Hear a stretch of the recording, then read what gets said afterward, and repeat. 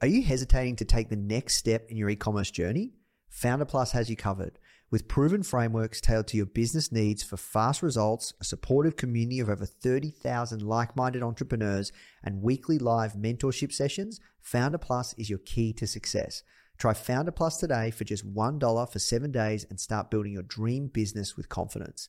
You can visit founder.com/start $1 or click the link in the description to claim your trial. This is episode number 404 with Scooter Braun of the Founder Podcast. What you need is thirst. You need to be a thirsty human who is intent on learning. It's a really fascinating exploration of human potential. Now. The Founder Podcast. Even the greatest entrepreneurs had help. If you want to learn from the most successful founders on the planet, you are in the right place. Branson, Mark Cuban, Tony Robbins, Tim Ferriss, Arianna Huffington, Seth Godin, Steve Case, Gary Vee, Sophia Amoruso, Barbara Corcoran, Damon John.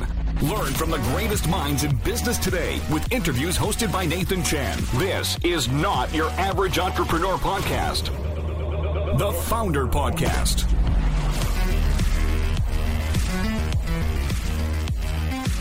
Hey guys, thank you so much for tuning in. Before we start today's episode, I just want to let you know that our goal at Founder is to help entrepreneurs succeed however we can by giving away high quality content in the form of interviews, blog posts, podcasts, YouTube videos, you name it. We put out so much content to help you. And another interesting project that we're working on right now is partnering with world-class founders like Damon John, Alexa Von Tobel, Greta Van Riel, and so many more to teach crucial skills like negotiation, finance, e-commerce, and so much more. So if you'd like to get access to these free trainings with founders like this, which is 100% free, just go to founder.com/free.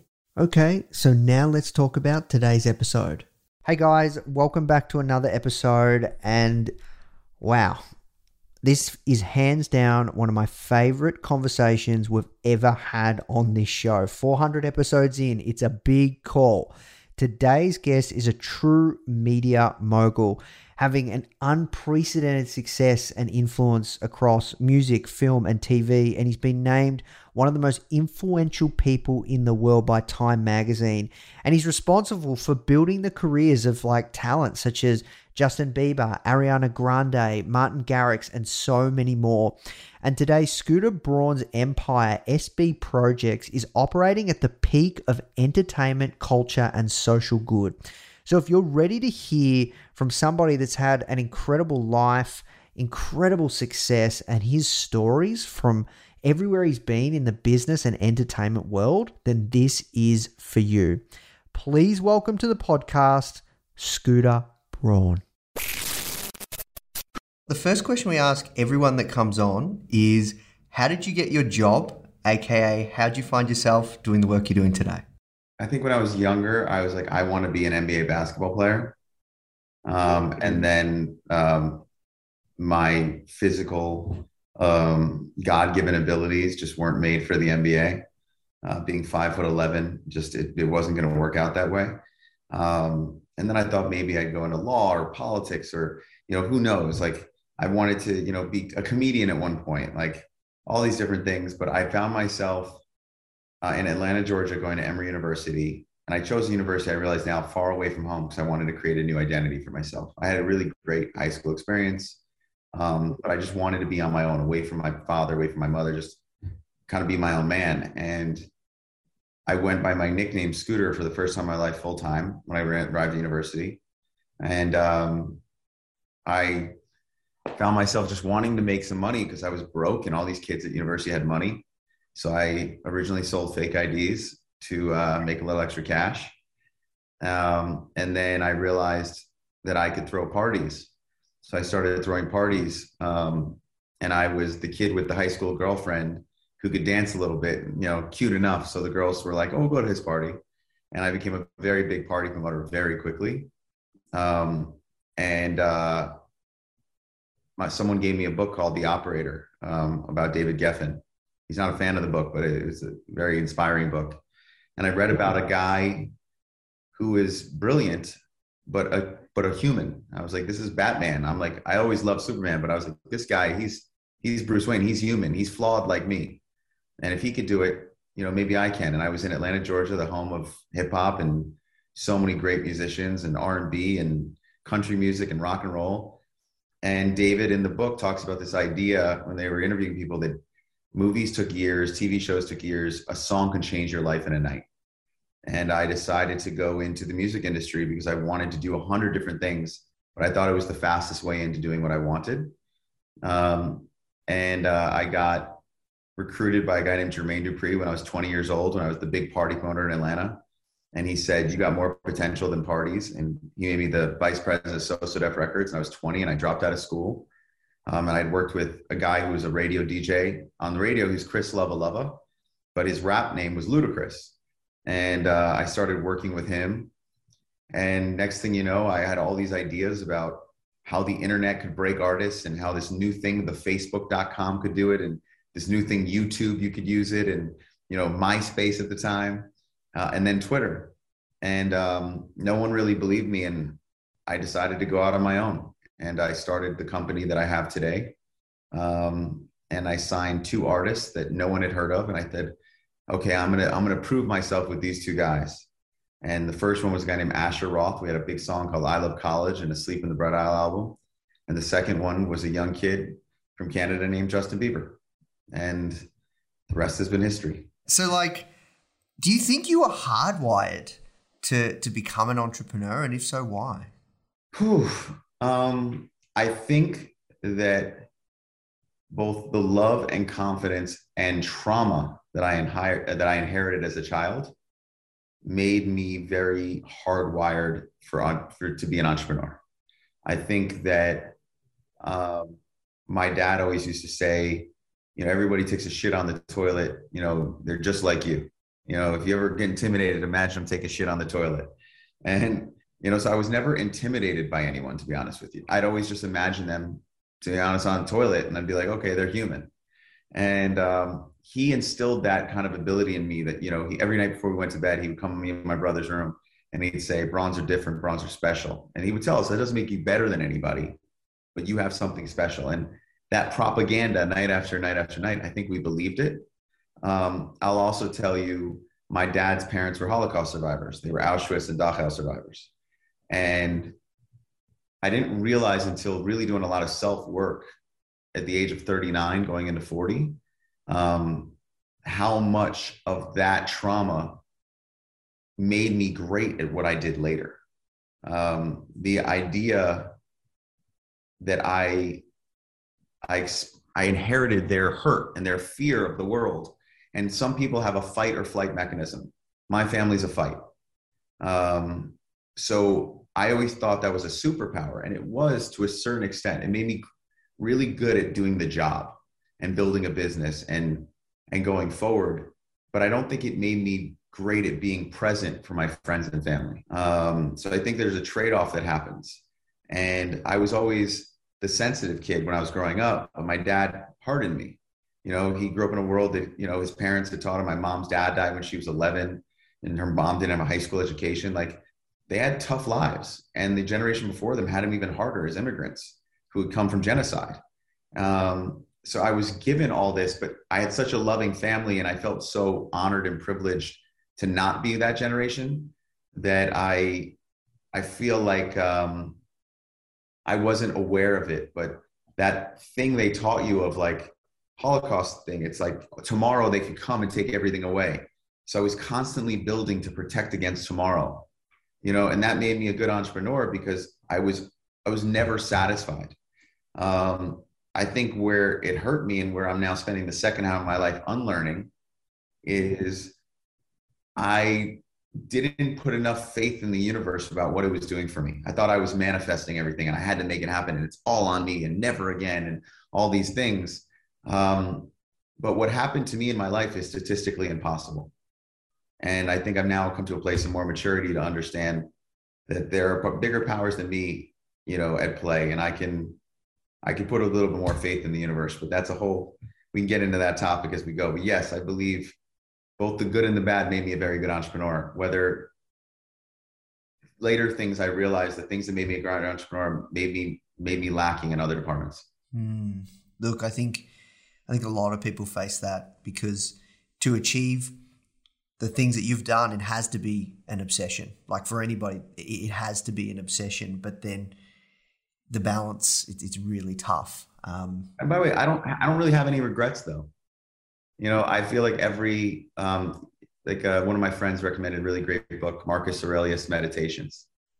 And in this book, he talks about this concept of amor fati, which is love of one's fate. You have to love the joy and the suffering, even the mundane moments. You have to love them all the same, because every moment is for you. It's all a lesson on your journey. And I feel like for me to have the perspective I have now, I have to have the freedom that I have now that came from all that sacrifice. So I don't have regrets. I'm kind of just grateful to be where I am and on this journey. Yeah, amazing. So coming back to the college promotion era,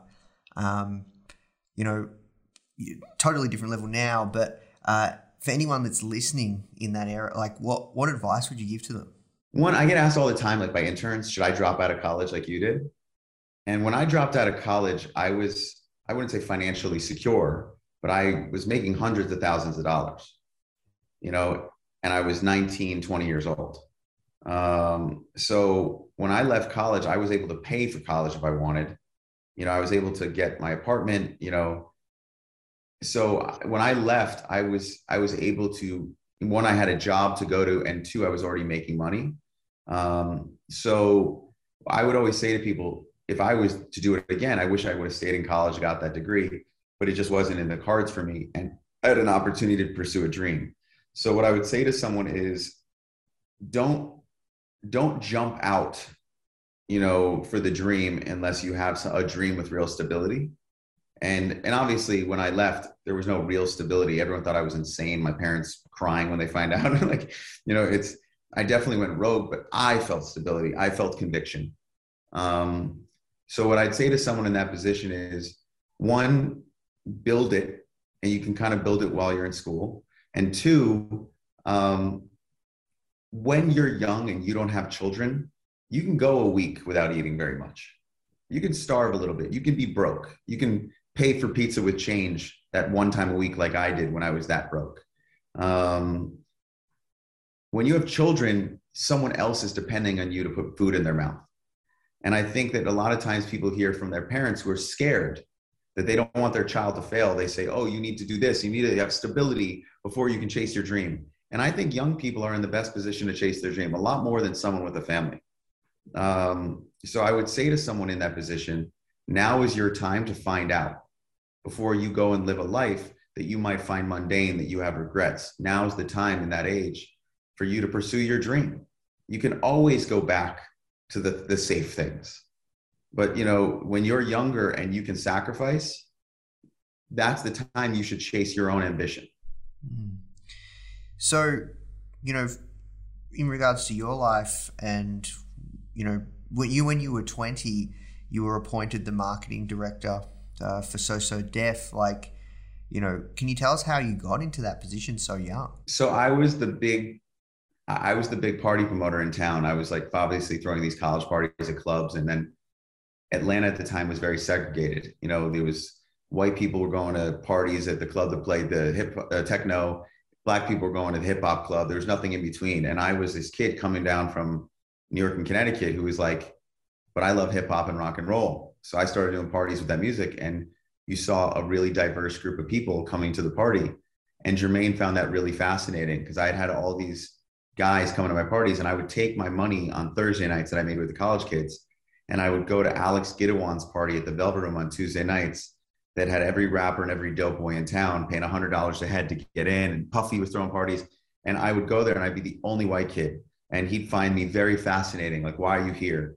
And he would let me in for free. And I'd spend all my money on Thursday nights, faking it till I make it, buying tables at his parties, networking, building relationships. And I'd be broke again by the end of the night. And then I'd go make my money on Thursday again and repeat the process.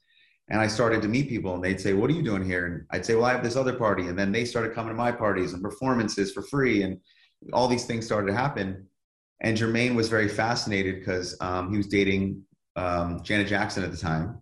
and she was coming from LA, and he wanted more of an LA type diverse party for her. So he would bring her to my events. And one day he knew I'd done stuff with this guy Shaka Zulu and his artist Ludacris. And he said, can you meet me at the Dragonfly Lounge for his best friend Eddie Skeeter Rock's birthday? And I go, and I'm there, and I'm 20 years old, 19, 20, whatever it was. And he says, come talk to me. We go downstairs to the lounge downstairs, and it's empty. And Jermaine is not the tallest man. And he got on a bench, like this kind of stool at the bar. And he started telling me, you have more potential than parties. I want you to be my Lior to my Russell. I want you to be, and all I remember was his feet were dangling. And I was just fascinated that his feet weren't touching the ground. But I was hearing him, and I was like, this is my shot. This is my shot. This guy believes in me. And I didn't have any intention of leaving him and starting my own company. I looked at him like, I'm going to be his guy. We're going to build the next Def Jam. And I believed him completely. And I dove in, and he opened my world. He introduced me to a lot of people. He flew me around with him to all these different events. He was the #1 producer in the world. And he showed me the music business.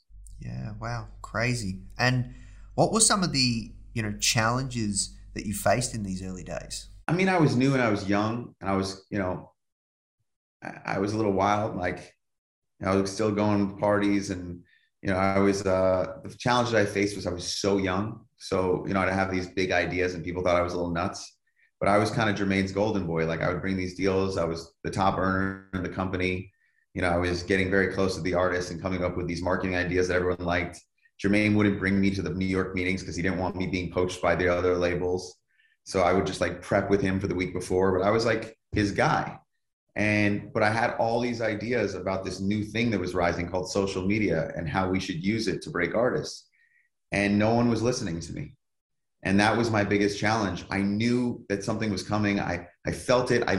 People were not using social media in the way I thought they should to break an act. They didn't give it the credibility it deserved and the capabilities of worldwide audience that it had.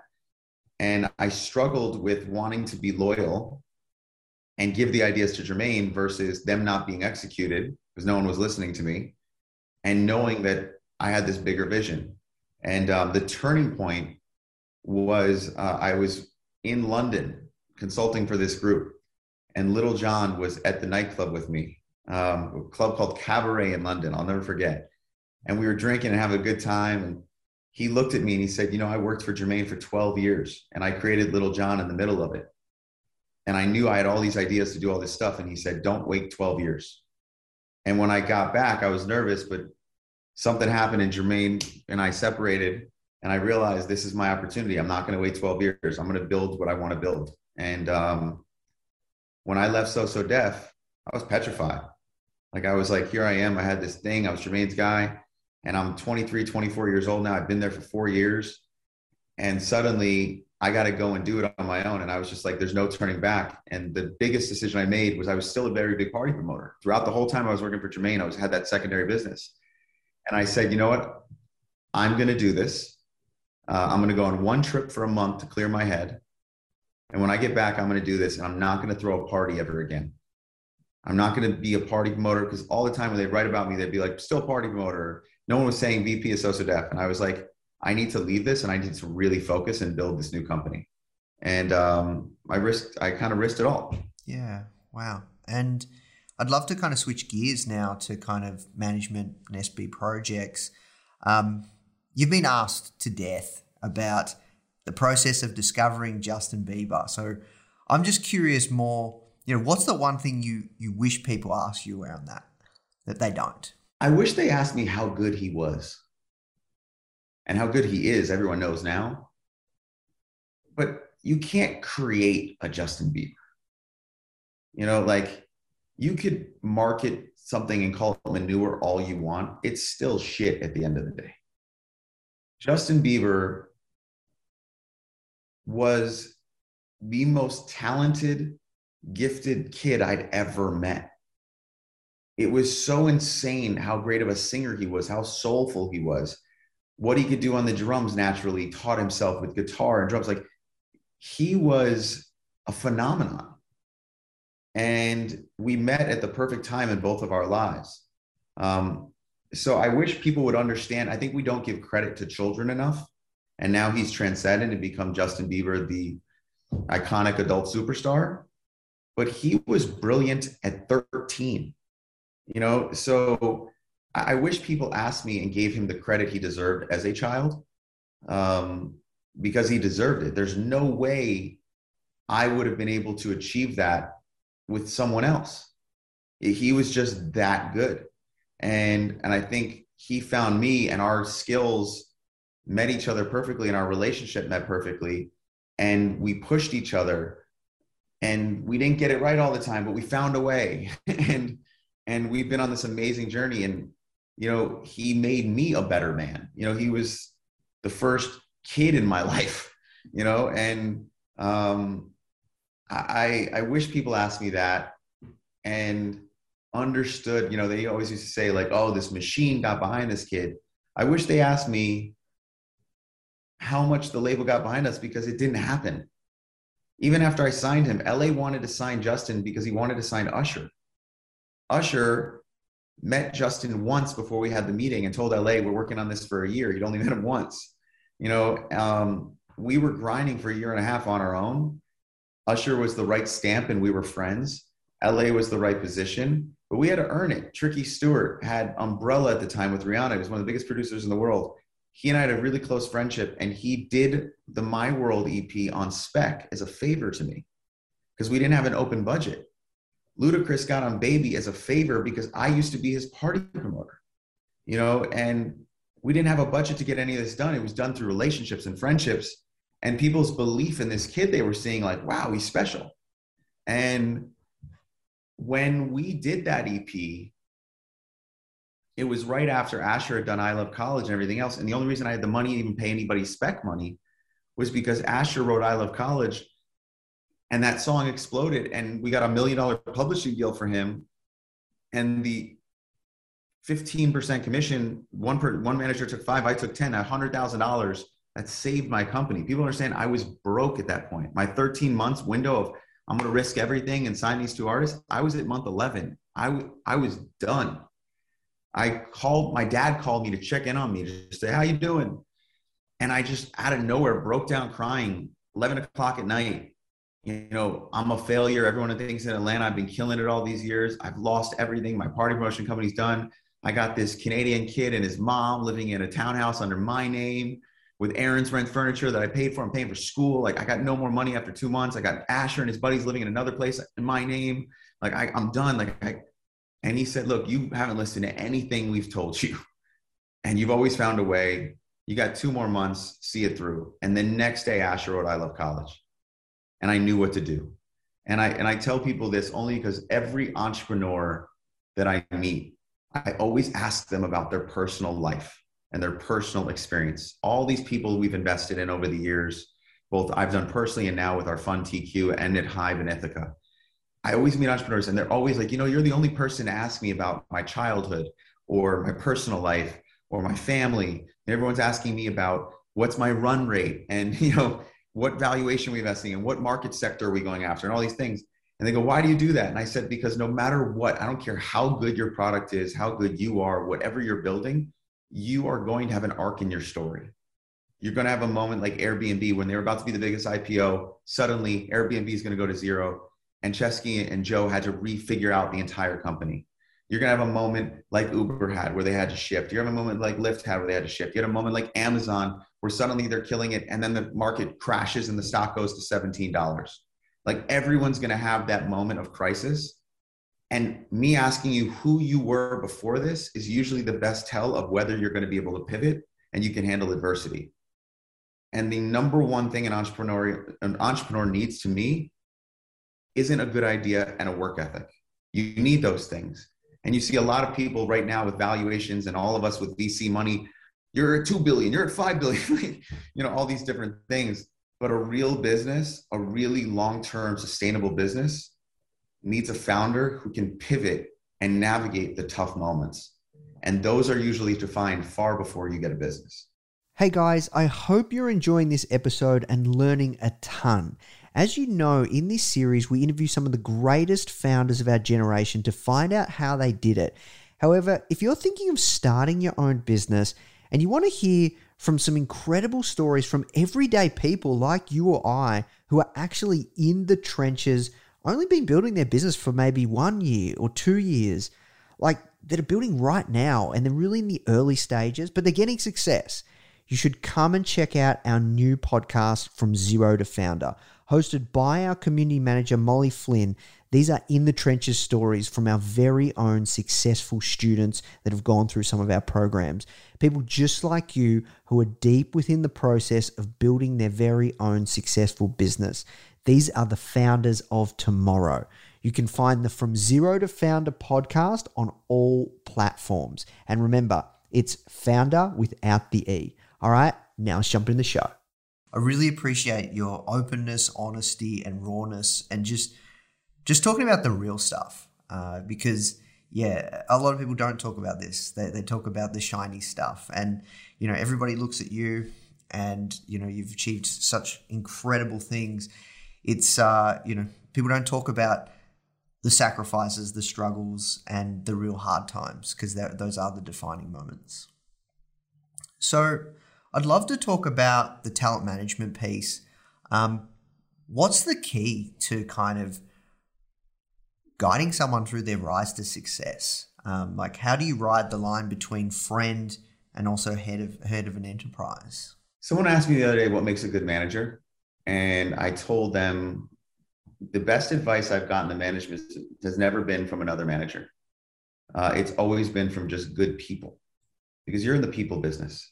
You know, you have to understand how to treat people, how to recognize their trauma, how to recognize your role in things, how to humble yourself, you know, how to speak to someone and realize, yeah, they might not be seeing my point of view, but how am I going to get them there? Because the victory isn't proving them wrong. The victory is making them see what I see. So I start from a place of respect. I start by agreeing with them on something so that they can hear that I respect them, and then they can be open enough to hear me. And it's about building real relationships and being there in the tough times. Justin and I have been through so much together, but I also respect the times when he's like, hey, I need to do this because I'm a man now. Like I'm not the kid anymore. Like I got this, and I respect it. You know, you got to give people room to do their thing. I think one of the biggest mistakes with Justin in the beginning that he and I talked about, I was protecting him so much that he couldn't feel any consequences. So he kept pushing the line. And, you know, I learned from that, and we navigated that, and he rose from so much, and I'm so proud of him. Ariana and I have been through a terrorist attack together, in Manchester, and to see her bravery and how she responded with One Love Manchester, those moments, those are the big moments people can see. And they are defining moments, and they build really, really strong relationship. But the moments where you really build with someone are the things no one sees. The quiet conversations when someone's broken, when someone's hurting. And you don't help someone by telling them that you're not broken. You don't help someone by saying, you know, you just got to tough it out. And you help someone by showing your own vulnerability and telling them that you experience the same thing.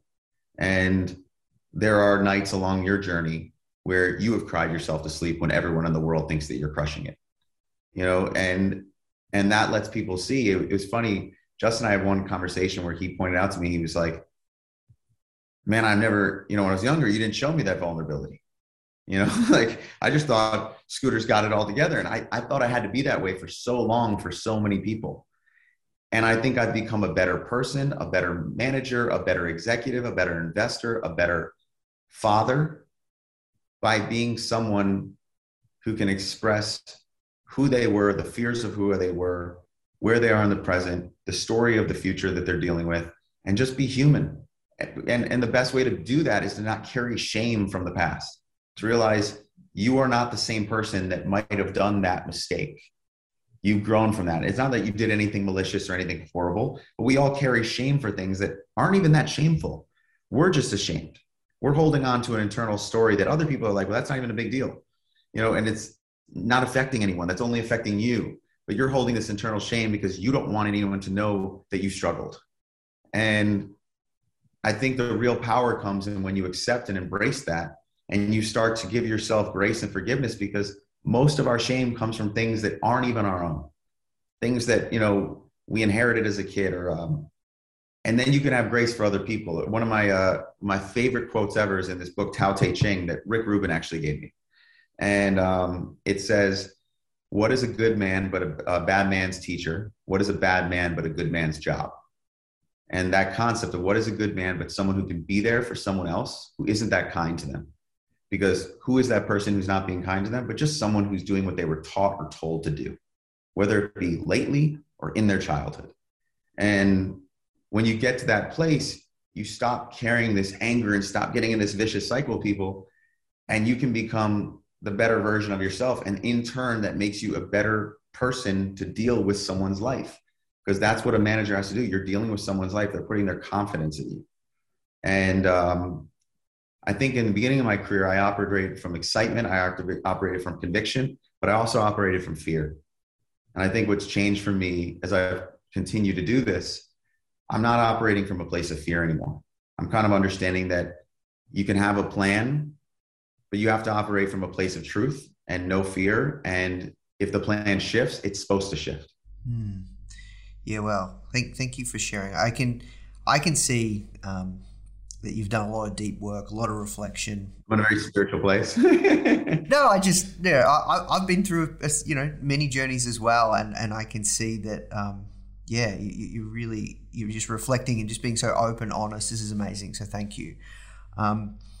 Just around your skill for identifying talent, I'd love to know just around how you've transitioned that for, I guess, identifying extremely talented executives and building your team. I'd say part of it is what I know I'm missing. Part of it is I always choose trustworthy people over great people. I think the most important thing is you got to know that I like to build a family. I am an open book. So I want to have people on my team that root for me the way I root for them. And I think I've gotten very lucky over the years of just identifying amazing people. I think that they were placed in my life at times. I think that identifying talent is almost like falling in love. You cannot look for it, but when it shows up, there's this gut visceral feeling that you have.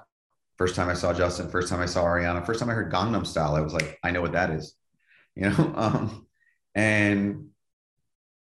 these things kind of happen. And like, that's what I said. I think I used to think, I do this, I do that. And now I believe that part of it is me and part of it is they were placed there for me, because we're destined to do something together. But I will tell you, I do not believe in this concept of do not mix business and pleasure. This idea that, people say, those are your employees, don't treat them like your friends or your family. It's business. I hate that idea. It is not business. These people are taking time away from their loved ones to sacrifice for you, for the betterment of your life. You can show them the respect of realizing that, because I take time away from my children to do this job. And I love being around my kids. So I treat everyone with that respect. And I also want to create a family environment so that if it's 11 o'clock or 12 o'clock or 1 o'clock in the morning and some emergency happens, they don't hate us. They love and respect everyone they're working with, that they will do that because they know it's for the betterment of all of us. And I think creating that environment is what got us through COVID.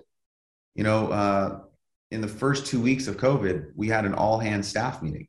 And I told everyone, we're seeing all these rumors and what's going to happen. No one is losing their job. And in fact, there was one person who was about to lose their job. They didn't know that, but COVID saved their job. I said, no one is going to lose their job during this pandemic unless they aren't doing their job. In the meantime, no one is having a salary decrease. I will go to zero on my salary before anyone loses their salary. And I have a big salary that can sustain us for COVID, but we need to find ways to make new revenue. Once that meeting happened, we actually had a bigger year than the year before because our team had job security. So they went to work in finding all these alternative ways to make revenue, and we crushed it. And we never had to let anyone go. We actually had some people get raises at the end of the year. People made bonus. Like, I was incredibly, incredibly proud, but we acted as a family that wouldn't be abandoned. And I think that that was a very, very important thing in how we treat each other. And you can ask me another question, but it leads me to this idea that I actually learned through this whole experience of one of the lessons that I learned of one of the best deals I ever did gave me one of my biggest regrets that taught me how to do a better deal the next time. There you go. I'm curious though, what happens when people let you down, right? Like, because speaking from personal experience, similar kind of scenario, with COVID, we crushed it. And yeah, after it though, I felt that some people let me down. Like, did that happen to you? Over the years, the job of management and people and managing a very big company is very hard. I've had executives of mine who I'm really close with leave with my blessing. Like, there was another opportunity, or I invested in a company they were going to, and they got into more of an executive role, more my role. And they called me 3 years later. One of my buddies at Westbrook, Brad, he called me and he's like, "I'm sorry." He's like, I didn't realize what it was like being in that position and some of the things that happened. Like, I'm really sorry. And I said, I understand. So I think being in a position of leadership, you're constantly let down if you allow yourself to feel that. I think you're constantly feeling like, well, how could I be treated this way? I've given everything to this. Like, there's a lot of taking for granted when you're in certain positions.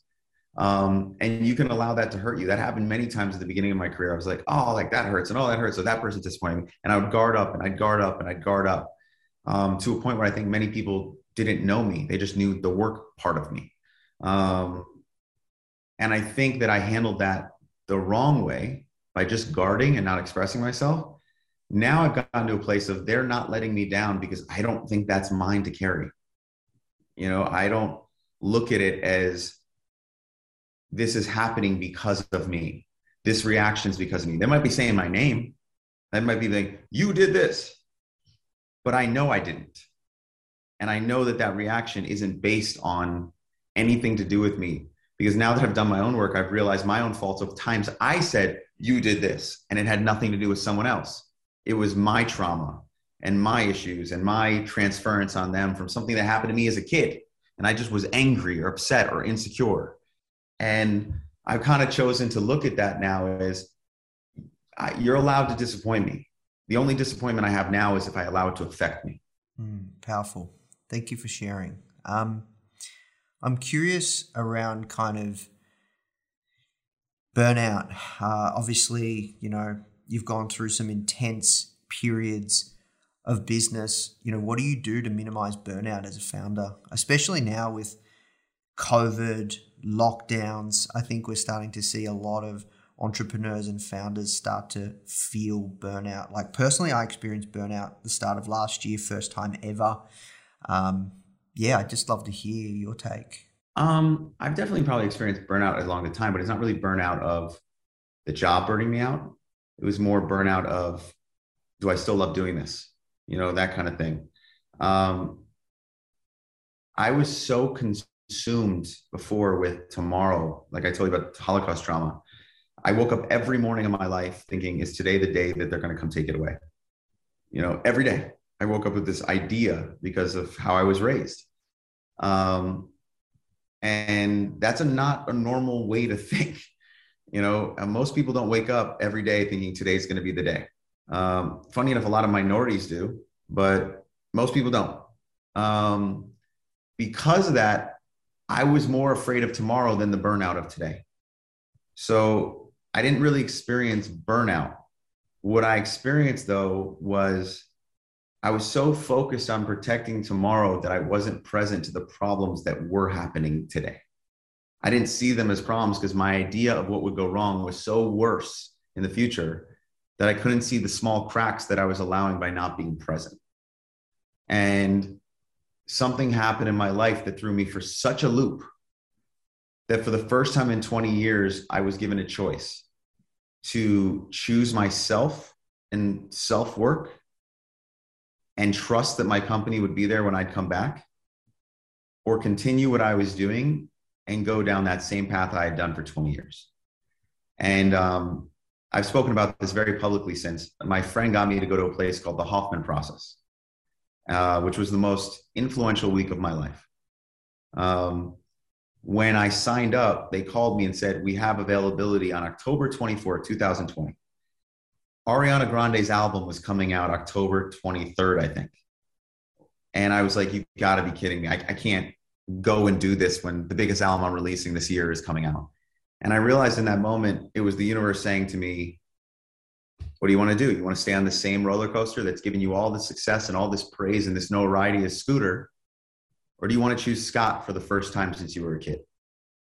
And I called up Ariana, and she told me, you were there for me so many different times. It's time for me to be there for you. If this is what you need to do, go. And I wouldn't even say I was burned out. I was lost. I was confused. I was lost. And I was depressed because I didn't have direction. And I went into this process and I surrendered to it completely. No phone, no email. And I was like, how am I going to go with no phone, no email for a week? I mean, I'm plugged to this thing. When I got out on November 1st, I didn't turn my phone back on until January 16th, 2021. I got a burner phone. I had 4 people's numbers, and I spoke to generals of mine to make sure the business continued going in the right direction. And that is how I worked throughout the rest of that year. And I chose me, and I chose being present with my children, having conversations that I needed to have from what I learned there. And for the first time since I was 7 years old, I liked my name Scott again. I used to tell people, I don't really like the name Scott. I go by Scooter. I don't think I should have been named Scott. When I got out of that place, I loved it. And it was because they helped me understand me. They helped me go back and understand all these different things that I'm talking to you about now. And they started that journey for me in a very big way. And it helped me reclaim myself. I had built Scooter since I was 18 years old, because subconsciously, even without me realizing it, wasn't on purpose. I was just like, I'm going to go by Scooter now. But subconsciously, I realize now that I did it because I believed in my heart, even though I was a popular kid in high school and had a girlfriend and played sports and like I was class president, I had a whole good thing going on. I didn't love myself. I didn't trust myself. I felt I could be overpowered. And I built this thing, this Scooter, because he could be powerful. He could be strong. He could be brave. He's better than me. He doesn't have any of this stuff in the past. He wasn't 4'11" his freshman year. And I built this amazing life for myself and this incredible thing. And I didn't do things wrong. I did things right. I did it every way I wanted to do it as Scooter Braun. But I didn't have a foundation. I didn't heal all the reasons that I thought I needed that.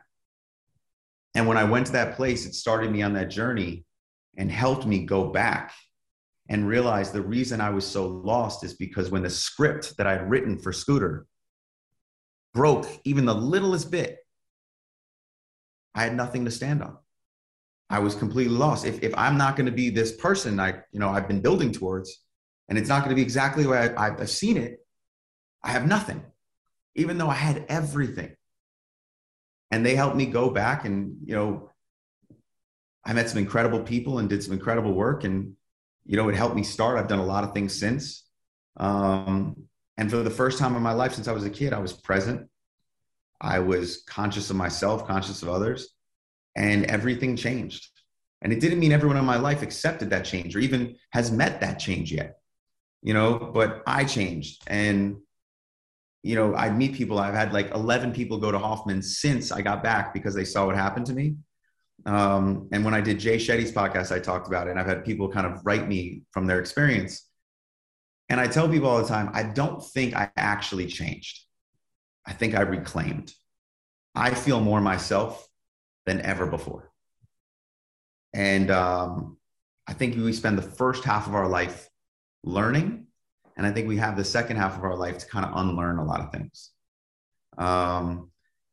And it's been just a very interesting journey. It doesn't mean the waves of insecurity and fear and hurt don't come back. They do, but you can have tools to get through them faster and faster and faster. And I just want to say this also, because I want to talk to the naysayer real quick if they're listening. Someone once said to me recently, they were like, do you think the fact that you're very successful and you have a lot of money, that makes it easier for you to do this? 100%. I want to be really clear. I'm not hiding that fact. I think money is an avenue to freedom. Not having money, not being able to pay your mortgage, not being able to put food on the table for your children is a huge, huge stressor for people that can take you away from doing self-work. However, I got to ask one of the most successful people in commercial history who I became friends with a question. And I usually don't say his name, but I want people to know he is a good man, a very good man. Jeff Bezos, one of the greatest entrepreneurs of all time. He provided more jobs during COVID than any other company, created more new jobs, and he raised minimum wage when the United States government wouldn't, with more employees than anyone. I asked him, what do you want? You could have anything. What do you want? And he gave me a cheat code that I want to share with every one of your people now. He looked at me and he said, I want to evolve. I said, what do you mean? He goes, I want to evolve. I want to be a better father, a better friend, a better person. I want to work on intimacy. You know, I want to work on my fears. I want to evolve as a human. And I realized you do not need $200 billion to do that. But I had been every single day of my life working, stuck to that phone, building. But the end game with the guy right in front of me is to evolve. So not only did I do Hoffman last year, but I took a week, no phone, no email this past year in December. And I went to Sedona and I worked with more practitioners in self-work. Had another amazing week of growth. And I'm going to do it every year. I'm going to give myself 1 week, no phone, no email at the end of every year. And I'm going to go do a different program. Maybe I'll do Wim Hof next year. I don't know. But I can tell you the greatest gift I've had is understanding that I'm allowed to pause and choose me. Yeah. Wow. I'm speechless, man. Like, I just want to say thank you so much for being, just so present, giving. You've just really just blown me away with all the experiences you're sharing in your journey. And I can see you're on a new one. I'm just genuinely curious. Everything you've done, achieved so much. Is it ever enough? I asked David Geffen that question the very first time we had dinner. I asked him, when will I be content? Look at everything you've achieved. When were you content? And he gave me a really great answer. He said, there is no destination. And he had me read a poem by Kafafi called Ithaca that I ended up naming my company after. And I think everyone should read that poem, and I think it will answer your question. It's not about being content. It's about the journey and the things you experience along the way. You know, it talks about going to the island of Ithaca, and you might see things in Egypt. You might meet philosophers. You might all this thing. By the time you reach Ithaca, if you find her poor, she did not fool you, because it was always about the journey. You know, and I don't wrestle anymore with whether it's enough. I wrestle with the journey. You know, I'm experiencing it now, probably for the very first time in a long time, because I'm present. Tomorrow doesn't exist. Any story I tell myself of tomorrow isn't real. I can litigate the past, but I can't go back and experience it. The only moment I have that's real right now is me talking to you in this moment. And I think when you start to get to that place, you realize it's enough. You know, and we already had enough. It's just go experience life. That's the human experience. That's the fun of it. So if you could go back in time and give 10-year-old Scooter one piece of advice, what would it be and why? I think most people would expect like an entrepreneur, like you're going to do this, buy Amazon. I would just tell them you're good enough. You don't have to prove anything to anyone. You're good enough. You're great because of you, not because of the things that happen to you. You know, and I just want them to know that, you know, that your greatest gift is your sensitivity. Your greatest gift is how hard you feel. And I would just want to look at him, give him a hug, and be like, you know, you're great. You know, I think that all of us have this core lie. And for a lot of us, it's that deep down, no matter how confident we show, deep down, we don't think we're good enough. And I think I'd tell that 10-year-old that he is. Thank you. When is work fun? When you're experiencing it with others. You've reached the pinnacle of success. What's something you miss from the early days? Firsts. I miss firsts. I miss the first time experiencing something, because the first time is usually the best. If you could have dinner with any entrepreneur, dead or alive, who would it be and why? I honestly don't know. I've never been asked that question. You know, like some of the people that I've wanted to meet who are alive, I've had dinner with them and I've gotten to pick their brain. And I'm trying to think of someone dead. It's like, and because I don't really get excited about meeting someone new because they're an entrepreneur. I get excited about meeting someone because of the human being they are. Awesome. Well, look, we'll wrap there, Scott. Like, just thank you so much again. This was incredible. This is up there with one of my all-time favorite interviews, and I'm not just saying that to be nice. Like, this, you were so present, real, raw. You've given it your all, and I think this is going to really help a lot of people. So thank you so much. Thank you. I appreciate your time. Hey guys, I hope you enjoyed this interview. As you might already know, our mission at Foundr is to help tens of millions of people every single week with our content, either start or grow their business, which is exactly why we're partnering with world-class founders such as Damon John, Alexa Von Tobel, Greta Van Riel, and so many more to teach crucial skills such as negotiation, finance, e-commerce, and so much more. So if you'd like to get access to these free exclusive trainings, please go to foundr.com/free. These are 100%. We go super in depth on teaching a particular topic, and I know that you're going to love them if you enjoy this podcast. So just go to foundr.com/free. All right, guys, I'll see you in the next episode.